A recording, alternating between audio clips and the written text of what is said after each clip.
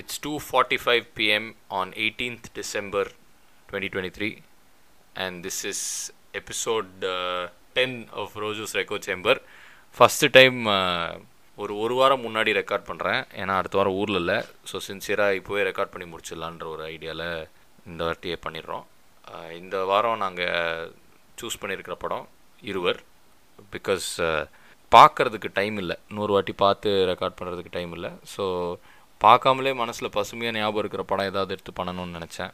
இருவரோட எனக்கு வேறு better option தோணலை. So let's get into the film. Iruvar வந்துட்டு எனக்கு மணி சாரோட செகண்ட் பெஸ்ட் ஃபில்ம். என்னோடய ஃபேவரட் ஃபில்ம் வந்து நாயகன் தான். இது வந்துட்டு நான் ரொம்ப வருஷம் எனக்குள்ள ஒரு பெரிய டைலமாவை நான் வந்து ஃபைட் பண்ணி சூஸ் பண்ண படம்.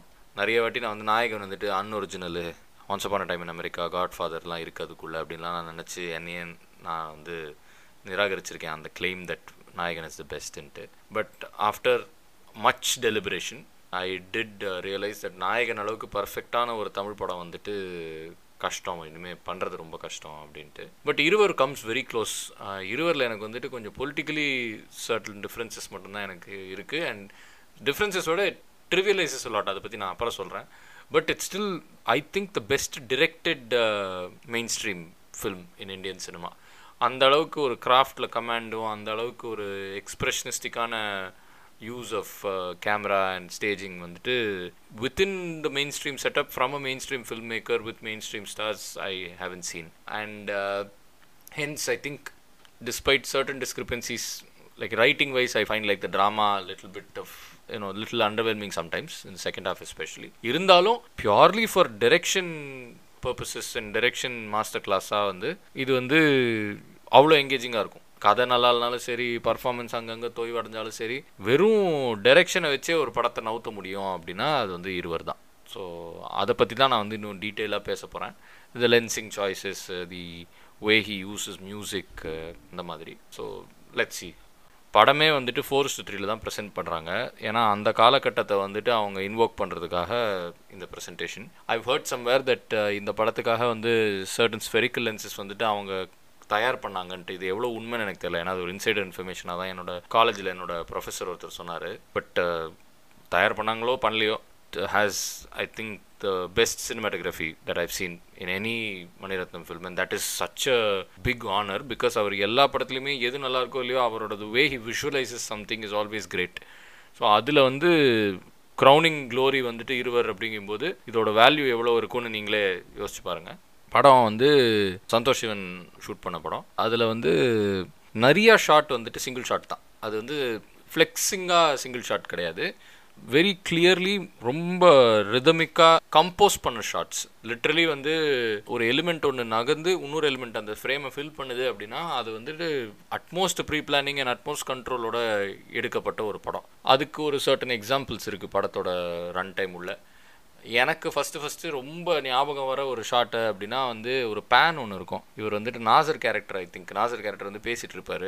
அந்த மக்களோட ஆரவாரத்தை பற்றி புரிஞ்சுக்கிற மொமெண்ட். ஆனந்தன் வந்து ஃப்ளெஜ்லிங்காக வளர்ந்து வந்துட்டு இருக்கிற டைமில் மக்கள் ஆரவாரத்தை புரிஞ்சுக்கிற ஒரு ரியலைசேஷன் வர்றது வந்துட்டு எப்படின்னா, he will be so towering in the screen. Like ஃப்ரேமில் வந்துட்டு அவர் பெருசாக தெரிவார், இங்கே சுற்றி மக்கள் இருப்பாங்க, மைக்கு தெரியும். ஸோ பேனிங் ஃப்ரம் அந்த மைக்கில் ஒருத்தர் பேசி அதை பேன் பண்ணி இங்கே மக்கள் கை தட்டுறாங்க, திரும்பி வந்து அதை ஆனந்தன் ரிசீவ் பண்ணுறாரு. ஓ, இதுதான் புரிஞ்சுக்கிறாங்களா, இதுதான் பிடிச்சிருக்கா அவங்களுக்கு அப்படின்ற ஒரு ஃபுல் எக்ஸைட்மெண்ட்டோடு அதை ரிசீவ் பண்ணுவார். ஏன் இந்த ஸ்பெசிஃபிக் ஷாட்டை நான் ஃபஸ்ட்டு எடுத்து சொல்கிறேன்னா, சும்மா வந்து ஒன் ஷாட்னால் வந்துட்டு எல்லோரும் என்ன நம்புகிறாங்கன்னா நம்ம கேமராவை நவுத்தணும், கேமரா வந்து ஸ்டெடி கேமில் மவுண்ட் பண்ணணும், கிம்பலில் மவுண்ட் பண்ணணும், அது கிரெயினில் போடணும், ஜிம்மியில் போடணும், இந்த மாதிரி எக்கச்சக்க ஆடட் திங்ஸ் இருந்தால் தான் அது ஒரு சிங்கிள் ஷாட்டுக்கு அழகுன்னு நினச்சிக்கிட்டு இருக்காங்க. நாட் நெசசரின்றது இருவர் வந்து கன்சிஸ்டண்ட்டாக ப்ரூவ் பண்ணிக்கிட்டே இருக்கும். ஏன்னா இருவரில் the best single shots are the ones that are done with just simple panning or not even panning sometimes. So அது இன்னொரு ஷாட்டு நீங்கள் பார்த்தீங்கன்னா, பிரகாஷ் ராஜ் வந்துட்டு அடிபட்டு கிடக்கும்போது அவரோட ஷோல்டர் பின்னாடியிலேருந்து ஒரு ஷாட் இருக்கும். So he is also there in the frame. அப்போது நாசர் கேரக்டரு, அவர் கூட இருக்கிற தொண்டர்கள், மோகன்லால் கேரக்டரு, எஸ்என் லட்சுமி கேரக்டர் எல்லாருமே இருப்பாங்க. ஸோ இதில் ஃப்ரேம் பண்ணும்போது all the heads are seen. And once Nasser character அவரோட தொண்டர்கள்லாம் கிளம்பினோடனே எஸ்என் லட்சுமி மூவ் பண்ணி உள்ளே வருவாங்க ஃப்ரேம் உள்ள. அந்த மூமெண்ட்டில் இப்போ ஃப்ரேம் திரும்ப ஃபில் ஆகிடும். So you have communicated so much economically without spending anything in terms of money and time, because in film time is money. Actually real life லுமே time is money, but cinema time is money is the most important rule. So நான் வந்துட்டு 2 செகண்டுக்குள்ளே என்னால் எவ்வளோ சொல்ல முடியும், ஒரு ஃப்ரேமுக்குள்ளே என்னால் எவ்வளோ சொல்ல முடியும். இதை வந்து நம்ம இந்த பாட்காஸ்ட்டில் பார்த்த எல்லா படங்கள்லையுமே நான் இதை திரும்ப திரும்ப ரீஹைட்ரேட் பண்ணிக்கிட்டே இருப்பேன். Because we are all digital monkeys, we tend to forget that there was a time when people were struggling to find ஒரு 1 minute of film. ஐயோ இந்த 10,000 அடிக்குள்ளே நான் வந்துட்டு சொல்ல வேண்டியதெல்லாம் சொல்லலைன்னா பிரச்சனையாயிரும், நாளைக்கு எனக்கு ஸ்டாக் கிடைக்காது, அதனால் நம்ம இன்னொரு டேக் போக முடியாது, இல்லை இந்த டேக்கில் வந்துட்டு கேமரா ரோல் பண்ண ஆரம்பித்த உடனே ஒரு 2 ஃப்ரேம் கூட மிஸ் ஆகாமல் அவங்க நடிக்க ஆரம்பிக்கணும், ஆர் ஸ்டஃப் ஷுட் ஹேப்பன்ற அந்த எக்கானமி அண்ட் டிசிப்ளின் நம்மக்கிட்டலாம் இல்லை.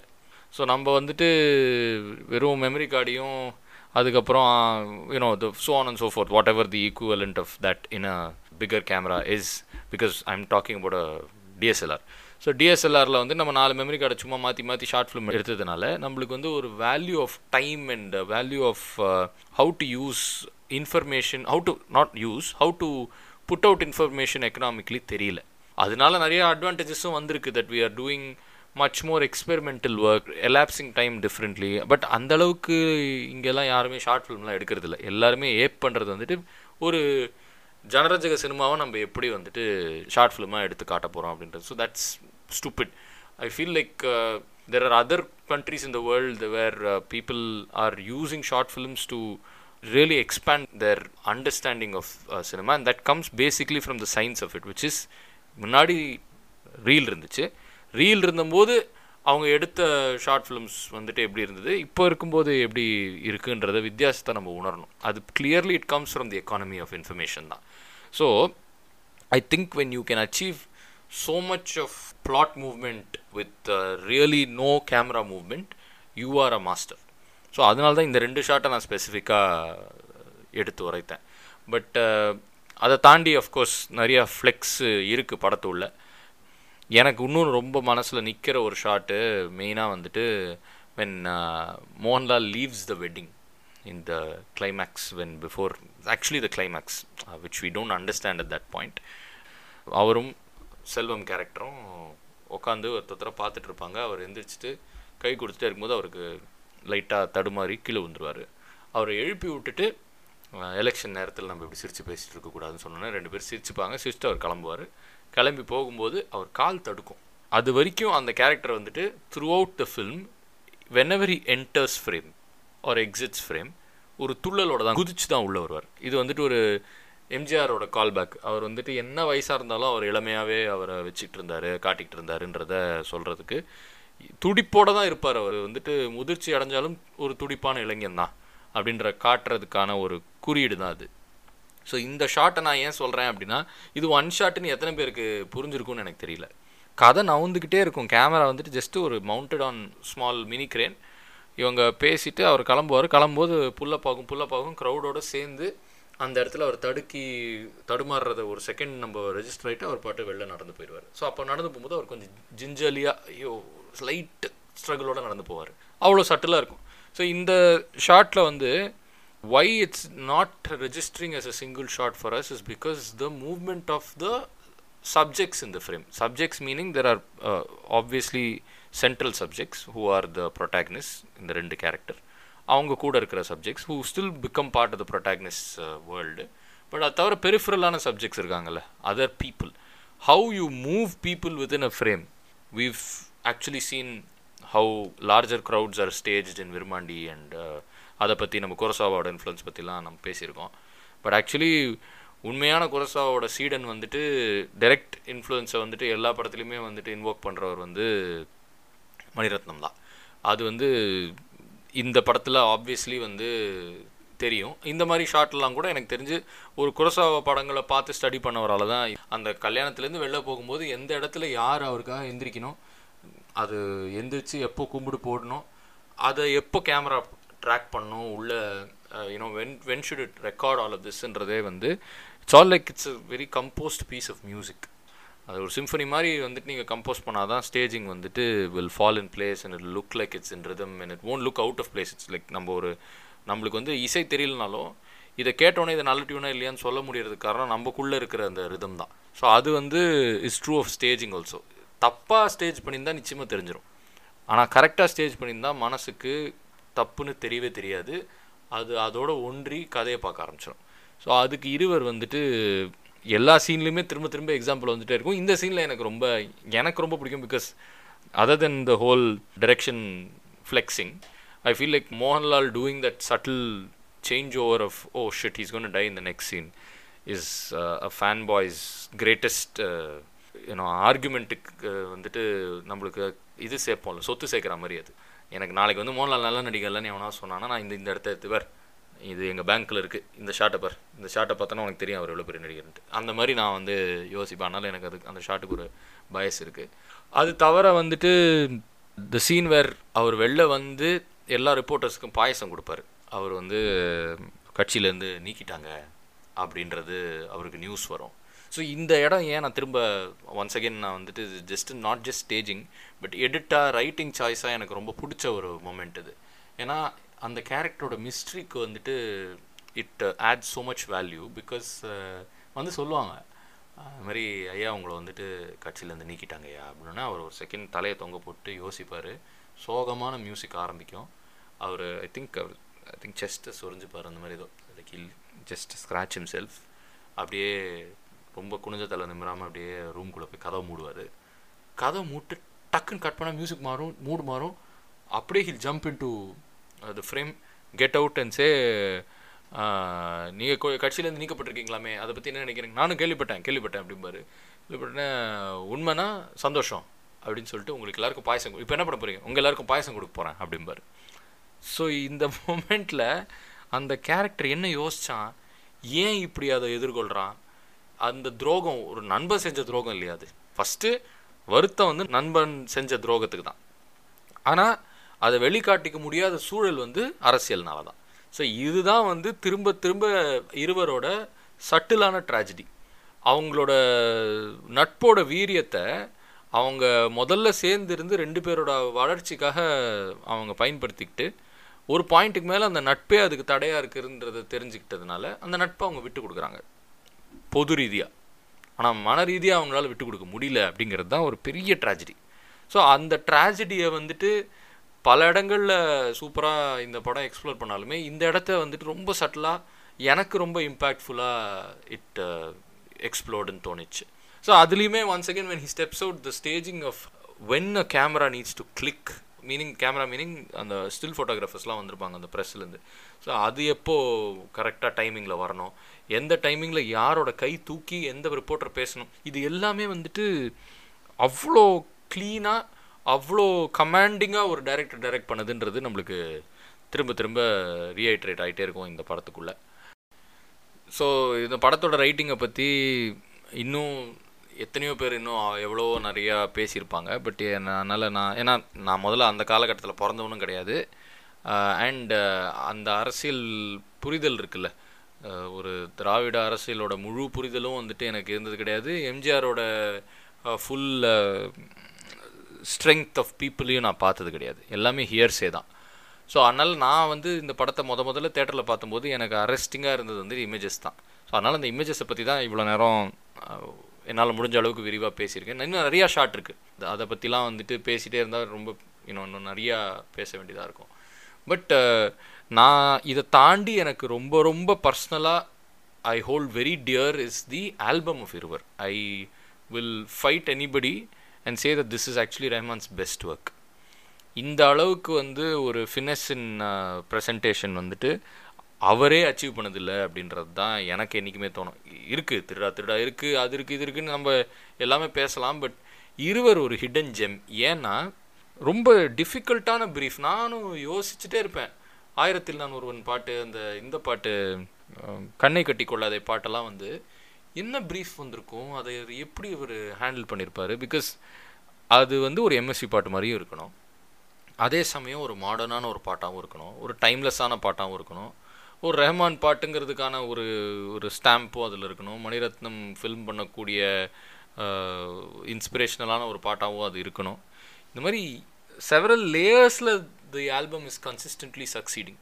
Because imagine when somebody comes and tells you as a composer, okay, I'm trying to make a film about this specific time period, and my cinematography, my rather not my cinematography, my presentation is in 4:3 அப்படின்னா very obvious choice is to make music of that era your theme.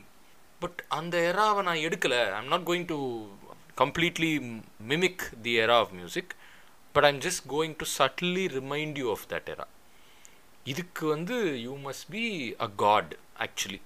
நான் வந்து உன்னோட ரெஃபரன்ஸை நான் எடுத்துக்கிட்டு அந்த ரெஃபரன்ஸுக்கான ஜஸ்டிஸையும் நான் பண்ணுறேன், அதே சமயத்தில் நான் என்னோடய ஒரிஜினாலிட்டியும் விட்டு கொடுக்காமல் பண்ணுறேன் அப்படின்றதெல்லாம் வந்து இது வார்த்தையால் நம்மளால் வந்து ஒரு வர்ணித்து வர்ணிச்சு விடுங்க.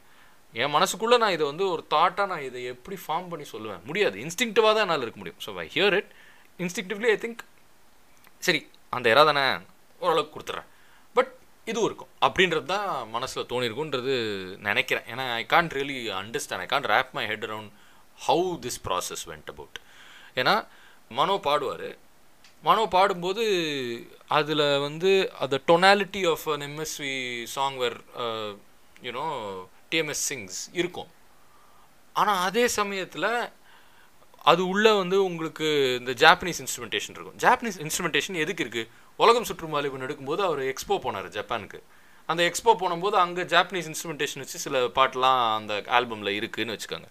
அது ஆனால் இந்த காலகட்டத்தோட ஜாப்பனீஸ் இன்ஸ்ட்ருமெண்டேஷன் மாதிரியும் இருக்கும். எனக்கு புரிஞ்சதே கிடையாது எப்படா இதெல்லாம் யோசிச்சிங்க. ஏன்னா உலகழகி ஐஸ்வர்யா ராயும் இருக்காங்க, அவங்கள வச்சு பயங்கரமான விஷுவல்ஸ் காட்ட போகிற பாட்டாகவும் அது இருக்கணும். And the added greatness is every song in this film is a film in a film. So அதில் வந்துட்டு it is the most meta part of every MGR song is he's consistently talking to the audience. So when you make a film about an MGR film that is using an MGR song, it is like 2-3 levels of meta. So அந்த 2-3 levels of metaவை அடித்து great சார்ட்பஸ்டர் சாங்காகவும் இருந்து ஐயோ இதை explain பண்ண எனக்கே தலை சுற்றுது. அந்த அளவுக்கு ஒரு சுப்பீரியரான ஒர்க் வந்துட்டு ரஹ்மான் இதில் தொட்டிருப்பார். ஏன்னா இதுக்குள்ளே உங்களுக்கு நறுமுகை மாதிரியும் பாடல்கள் இருக்குது. நான் இந்த 2 பாட்டை மட்டுமே சொல்கிறேன்னு நீங்கள் குறைச்சி எடை போட்டுறக்கூடாது. ஏன்னா whatever type of song existed in that time for MGR, it's there, but it's not like an MGR song while being an MGR song. I don't know how else to explain it to you. It is one of the best ever works by a composer in cinema history.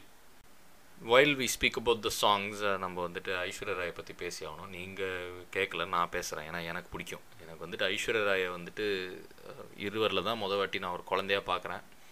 எனக்கு காமம், காதல், இந்த உணர்வுகள்லாம் எனக்குள்ளே பிரித்து இதுதான்ப்பா இது அப்படின்னு நுவான்ஸ்டாக வர்றதுக்கு முன்னாடி பார்த்த உடனே எனக்கு பற்றிக்கிட்ட ஒரு முகம்னா அது ஐஸ்வர்யா ராய் தான். அதுவும் வெண்ணிலா பாட்டில் வந்து behind Taj Mahal, which is once again such a beautiful aesthetic choice. அவர் அதை வந்துட்டு இதுக்கு முன்னாடி மௌனராகம்லேயும் பண்ணியிருப்பார். பட் மௌனராகமில் பண்ணதை நான் இன்னும் பெட்டராக பண்ணுறேன் பாரு அப்படின்னு சொல்கிறதுக்கே ஒரு தைரியம் வேணும். அங்கே எனக்கு வந்து யார் இன்னும் அழகாக இருக்காங்க, இந்த சீனிக் லொக்கேஷனாக இல்லை அவங்களா புரிஞ்சதே கிடையாது. அவ்வளோ ரொம்ப பிடிக்கும். And she's such a great dancer. She's like in the league of Vyjayanthimala, அந்த like the greatest dancers in Indian cinema, also the world. You know she's such a dame. So அந்த கிரேஸ் வந்து it's unparalleled. I haven't seen anybody else till maybe Deepika Padukone for now. But such a timeless image of Aishwarya Rai being filmed behind Taj Mahal by Mani Ratnam. I think it's so beautiful on so many levels. Now that I've simped for her for 2-3 minutes, I will go back to simping for Mani sir. Where I've heard that during the film's release, several problems in terms of political turmoil and backlash was there. So அப்போ வந்துட்டு சென்சர்ஷிப்புக்காக வந்து அவர் தனிக்குழு ஒன்று வந்துட்டு கேட்டு அவங்க வந்து படத்தை பார்த்து சென்சார் பண்ணாங்க. சென்சார் பண்ணும்போது 3-4 டைலாகை தூக்க சொல்லிட்டாங்க. அதை தூக்க சொன்ன இடத்துல தான் வந்து ரஹ்மான் வந்து ஸ்கோர் வச்சு ஃபில் பண்ணியிருப்பார். அதுதான் வந்துட்டு அந்த நாசரோட ஃபியூனரல் சீன். அங்கே வந்துட்டு ரொம்ப ரவுசிங்காக வந்துட்டு இவர் மக்களோட அந்த புரட்சி, மக்களுக்குள்ளே இருக்கிற புரட்சியை வந்துட்டு இவர் எழுப்புறாரு இவரோட வார்த்தைகளை வச்சு. அப்படின்றது தான் அண்டர்ஸ்டாண்டிங் ஆஃப் தட் சீன். என்ன வார்த்தைகள் அவர் பயன்படுத்தினாருன்ட்டு நம்மளுக்கு தெரியாது. அதுக்கு மேலே தான் அந்த war drums that Rahman scores வந்து வந்துடும். ஸோ இது வந்து ரொம்ப இம்பார்ட்டண்ட்டான junction for me as a viewer who was an aspiring filmmaker at that time. And I still think even after making whatever I've made so far, I still go back to this moment because அப்போ தான் விஸ்வரூபம் வந்து மாட்டிக்கிட்டு release ஆகாமல் பிரச்சனைலாம் வந்துட்டு இருந்தபோது நாங்கள் எல்லாருமே வந்துட்டு எங்கள் டீமுக்குள்ளே வந்து ஐயோ நாளைக்கு நம்ம படம் எடுத்து நம்மளுக்கு பிரச்சனை வந்தால் என்ன போகுதுன்ற மாதிரி தானே எல்லாருக்கும் அதானே ஃபஸ்ட்டு தோணும். ஸோ அப்போ அது தோணிட்டு இருக்கும்போது நாங்கள் இருவரெலாம் ரீவிசிட் பண்ணிகிட்டு இருந்த டைம் அது ஒரு மாதிரி கோயின்சைட் ஆச்சு. So when you are being pressed, when your voice as a filmmaker is being stifled, more often than not when you use it to expand your voice, meaning you okay இது ப்ராப்ளமா, சரி okay இதை வச்சு நான் இன்னும் பெட்டராக இதை எப்படி ஆக்குறேன் பாரு அப்படின்றத வந்து எனக்கு அந்த மோமெண்ட் கற்றுக் கொடுத்துச்சு. ஏன்னா க்ரியேட்டிவாக அவரே நினச்சிருந்தாலும் அந்த இடத்துல ஸ்கோர் வந்து இவ்வளோ இம்பேக்ட்ஃபுல்லாக அது நம்மளுக்கு ரெஜிஸ்டர் ஆகிருக்குமான்னு நம்மளுக்கு தெரியாது. அது ஜஸ்ட்டு வார்த்தைகளாக போயிருக்கும். அது வந்துட்டு imagine an audience just listening to that dialogue and being like, oh okay அவர் வந்துட்டு இந்த மக்கள் சக்தியை வந்துட்டு இன்னும் பெருசாக்கிட்டு இருக்காரு அவருக்காக அப்படின்றது தான் நம்மளுக்கு தோணியிருக்கோம். பட் இப்போ அவர் வந்துட்டு அதுக்குள்ளே இருக்கிற சூழ்ச்சி, அதுக்குள்ளே இருக்கிற அந்த depth of how great he must be, because we don't have a definitive answer of what he's saying.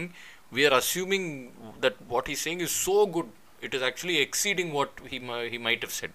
So in the momentல the way it's staged correctly, it will move, shift focus to Prakash Raj, and so it becomes such a visual moment that I don't know if with dialogue it could have been achieved this much. So இது வந்துட்டு எனக்கு திரும்ப திரும்ப தோணும், நான் வந்துட்டு ஏதோ ஒரு இடத்துல ஒரு ஷார்ட்டு வைக்கணும், ஏதாவது நான் க்ரியேட்டிவ் டிஃப்ரென்ஸ்குள்ளே நான் எங்கேயாவது போகிறேன் அப்படின்னா அவங்க கேட்குற விஷயத்தை வச்சு நான் எப்படி என்னோடய விஷனை இன்னும் பெட்டராக்குறேன் அப்படின்னு எனக்குள்ளேயே நான் ஒரு சேலஞ்ச் வச்சுப்பேன். இது வந்து அஸ்கர் ஃபராடிக்கு தான் ரொம்ப ரொம்ப பொருந்தும். ஏன்னா அந்த ஆளுக்கு இருக்கிற சென்சார் பிரச்சனைகள் அந்த கண்ட்ரிக்குள்ளே வச்சுக்கிட்டு இவ்வளோ உலகத்தர சினிமாவை எடுத்துகிட்டு இருக்கார் அவர். அவரும் ஒரு பெரிய எக்ஸாம்பிள். இந்த மொமெண்ட் எனக்கு ரொம்ப ஸ்பெசிஃபிக்காக, பிகாஸ் அந்த டைமில் நாங்கள் வந்துட்டு அந்த பேரனாயாவை ஃபேஸ் பண்ணிகிட்டு இருந்தோன்றதுனால I think it's something that I keep going back to. How do I make my problem the solution? இது கிரெட்டா கர்விக் வந்துட்டு இப்போ ரீசெண்டாக ஐ திங்க் இது ஒரு ரவுண்ட் டேபிளில் last year something she said which is so point to say that the problem is the solution. And I keep thinking about that. எனக்கு ஒரு பிரச்சனை வந்துச்சு, நீ காலைல நான் வந்து ஸ்பாட்டுக்கு வந்திருக்கேன், என்ன இல்லை அப்படின்றது தான் முதல்ல மனசில் தோணும். நான் கனவு கண்டேனே, இந்த கனவு கண்ட விஷயங்களில் எது இல்லை அப்படின்றத நான் ஒரு விரக்தியோடு நான் அணுகாமல், என்ன இல்லை இது இல்லையா, சரி இதை நான் இப்போ எப்படி மாத்திரம் பார் அப்படின்னு அதை ஒரு சேலஞ்சாகவும் ஸ்பான்டேனியஸான ஒரு process of building that dream over and over அகேன்ற மாதிரி பார்த்தா I think we will be happier first of all. Second of all, I think we might yield results that are close to that shot in Iruvar, maybe. I mean, we have to dream that we can, இல்லையா? So அதனால் அந்த shot எனக்கு ரொம்ப மனசுக்கு க்ளோஸான ஒரு shot. அதை விட்டால் வேறு இந்த படத்துக்குள்ளே வந்துட்டு of course beyond the technical prowess of the film and the way it's presented and knowing that it'll always be a timeless film, I do think that it does trivialize a lot of the politics that the Dravidian movement represents. The choice to actually say அந்த Hindi அஜிடேஷனுக்கு train கீழே போய் அவர் படுக்கிற அந்த ஒரு செயலை, அந்த புரட்சிகரமான ஒரு செயலை வந்துட்டு காதலுக்காக அவங்க வந்து அந்த கதையில் ரெப்ரசன்ட் பண்ணும்போது it does trivialize a lot of lives, and that's a problem that I think you always face when you're making a biopic or a film that is inspired from so many real life events. இதை வந்துட்டு நான் வந்துட்டு உங்களுக்கு எடுத்துரைக்கிறத விட நீங்கள் வந்து MSS Pandian வந்துட்டு இந்த படத்தை பற்றி எழுதியிருக்கிற ஒரு விரிவான ஆர்டிக்கலை எல்லோரும் படிக்கணும். ஏன்னா என்னை பொறுத்த வரைக்கும் எந்த பீஸ் ஆஃப் ஒர்க்கையுமே நம்ம மொத்தமாக ரிஜெக்டும் பண்ணக்கூடாது, மொத்தமாக அக்செப்டும் பண்ணிக்கூடாது. அதுக்கு வந்து ஒரு பீக் எக்ஸாம்பிள் வந்துட்டு இருவர் தான். ஏன்னா it is taking from history and presenting it in such glorious cinematic form, but also trivializing certain things about the politics of that era. So fortunately or unfortunately becomes a record of that history. So அது ரிலக்டண்ட்டாக நம்ம வந்துட்டு அந்த வரலாறை வந்துட்டு பதிவு பண்ணிடுறோம். So அந்த பதிவை நம்ம பார்க்கும்போது இது ஃபிக்ஷன் தான் தெரிஞ்சுக்கிட்டு இதுக்கு பின்னாடி இருக்கிற அரசியலையும் நம்ம முழுசாக தெரிஞ்சுக்க வேண்டியது நம்மளோட ரெஸ்பான்சிபிலிட்டி. அது ஃபில்ம் மேக்கரோட ரெஸ்பான்சிபிலிட்டியான்னு கேட்டால் அது அந்த ஃபில்ம் மேக்கர் தனி மனுஷனாக அவர் நினச்சிக்கிட்டா தான் உண்டு. அதுக்காக அவரை வந்துட்டு நீங்கள் சிலுவையிலையும் ஏற்ற முடியாது, அவரை கடவுளாகவும் பார்க்க முடியாது. So I think it is more of the audience responsibility, and I think this podcast really functions in trying to make better audiences, not better filmmakers. So நம்ம வந்துட்டு இந்த படத்தோட ஃப்ளாஸ், பொலிட்டிக்கல் ஃப்ளாஸையும் ஃபுல்லாக தெரிஞ்சுக்கணும். அதுக்கு இந்த நான் சொன்ன அந்த ஆர்டிக்கலை ஒரு பெரிய ரொம்ப எக்ஸ்டென்சிவான ஒர்க் அது. அது மாதிரி நிறையா இருக்குது, இது எல்லாத்தையும் படித்து தெரிஞ்சுக்கோங்க. அதுக்கு மேலே இந்த படத்தில் எனக்கு வந்துட்டு கொஞ்சம் ரைட்டிங்காக நிறையா I have certain grouses with the film. I think I saw it when we were all locked up 144 போட்டு ஜெயலலிதா அவங்க செத்ததுக்கப்புறம் நாங்கள் எல்லோரும் ஒரு வீட்டில் அடைஞ்சிட்டோம். Because we couldn't move. So ஒரு ஃப்ரெண்ட்ஸாக நாங்கள் வந்து உட்காந்து பார்த்தோம். ஸோ அப்போ பார்க்கும்போது இமேஜின் வாட்சிங் this film right after the death of Jayalalitha. It was a superb experience, while also being an experience where we're like, hey, it doesn't really do justice to her, no, abdint. And as a personality, obviously she's not the focus of this film, but the way she's killed off her character, rather the character inspired by her is killed off, is a very, I know she had an accident in real life ellame, but அங்கே தான் எனக்கு வந்துட்டு தைரியமாக இறங்கியாச்சுல்ல, இன்னும் ஃபுல்லாக இது இன்னும் ரியலிஸ்டிக்காக இன்னும் அப்படியே இறக்கி காட்டிடலாமே அப்படின்ற மாதிரிலாம் நான் இன்றைக்கி சொல்லலாம் இந்த காலகட்டத்தில். ஆனால் அந்த டைமில் அவர் வந்துட்டு he was kicking a lot of uncomfortable doors to be opened and he still did what he could.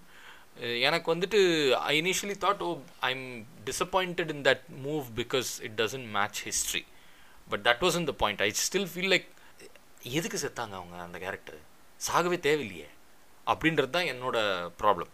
அது வந்து ஒரு very like out of nowhere that happens, and it's also not done in a very nice fashion. Nice is, I'm being very rude, it's not, I don't know, I can't find the right word, but ஒரு அந்த காரை வந்துட்டு சட்டிலாக வந்துட்டு அந்த car accident ஆகுதுன்னு காட்டுறாங்கங்கிறது வந்து எனக்கு வந்து அந்த சட்டிலிட்டி வந்து ஒர்க் அவுட் ஆகலை. அதனால தான் ஆக்சுவலாக வந்து, ஏன்னா such a powerfully visual film, அந்த மொமெண்ட்டில் போய் அதை வந்து அப்படி ரொம்ப சிம்பிளிஸ்டிக்காக கொஞ்சம் லேசியாக இருந்த மாதிரி எனக்கு தோணுச்சு. ஸோ அந்த மாதிரி எனக்கு அந்த கேரக்டர் தான் கொஞ்சம் sticking out like a sore தம்பாக இருந்துக்கிட்டே இருக்கும் நிறைய இடத்துல.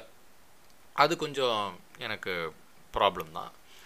But otherwise, like I mentioned earlier, it's still a very very strong film from a very obviously great filmmaker. There is no way we can deny his influence in all of us. நம்ம யாராக இருந்தாலும் ஒரு unflinching honesty towards visual film making வேணும்னா இவரை கடந்து தான் வரணும், இவரை பார்த்து கற்றுக்கிட்டு தான் வரணும்.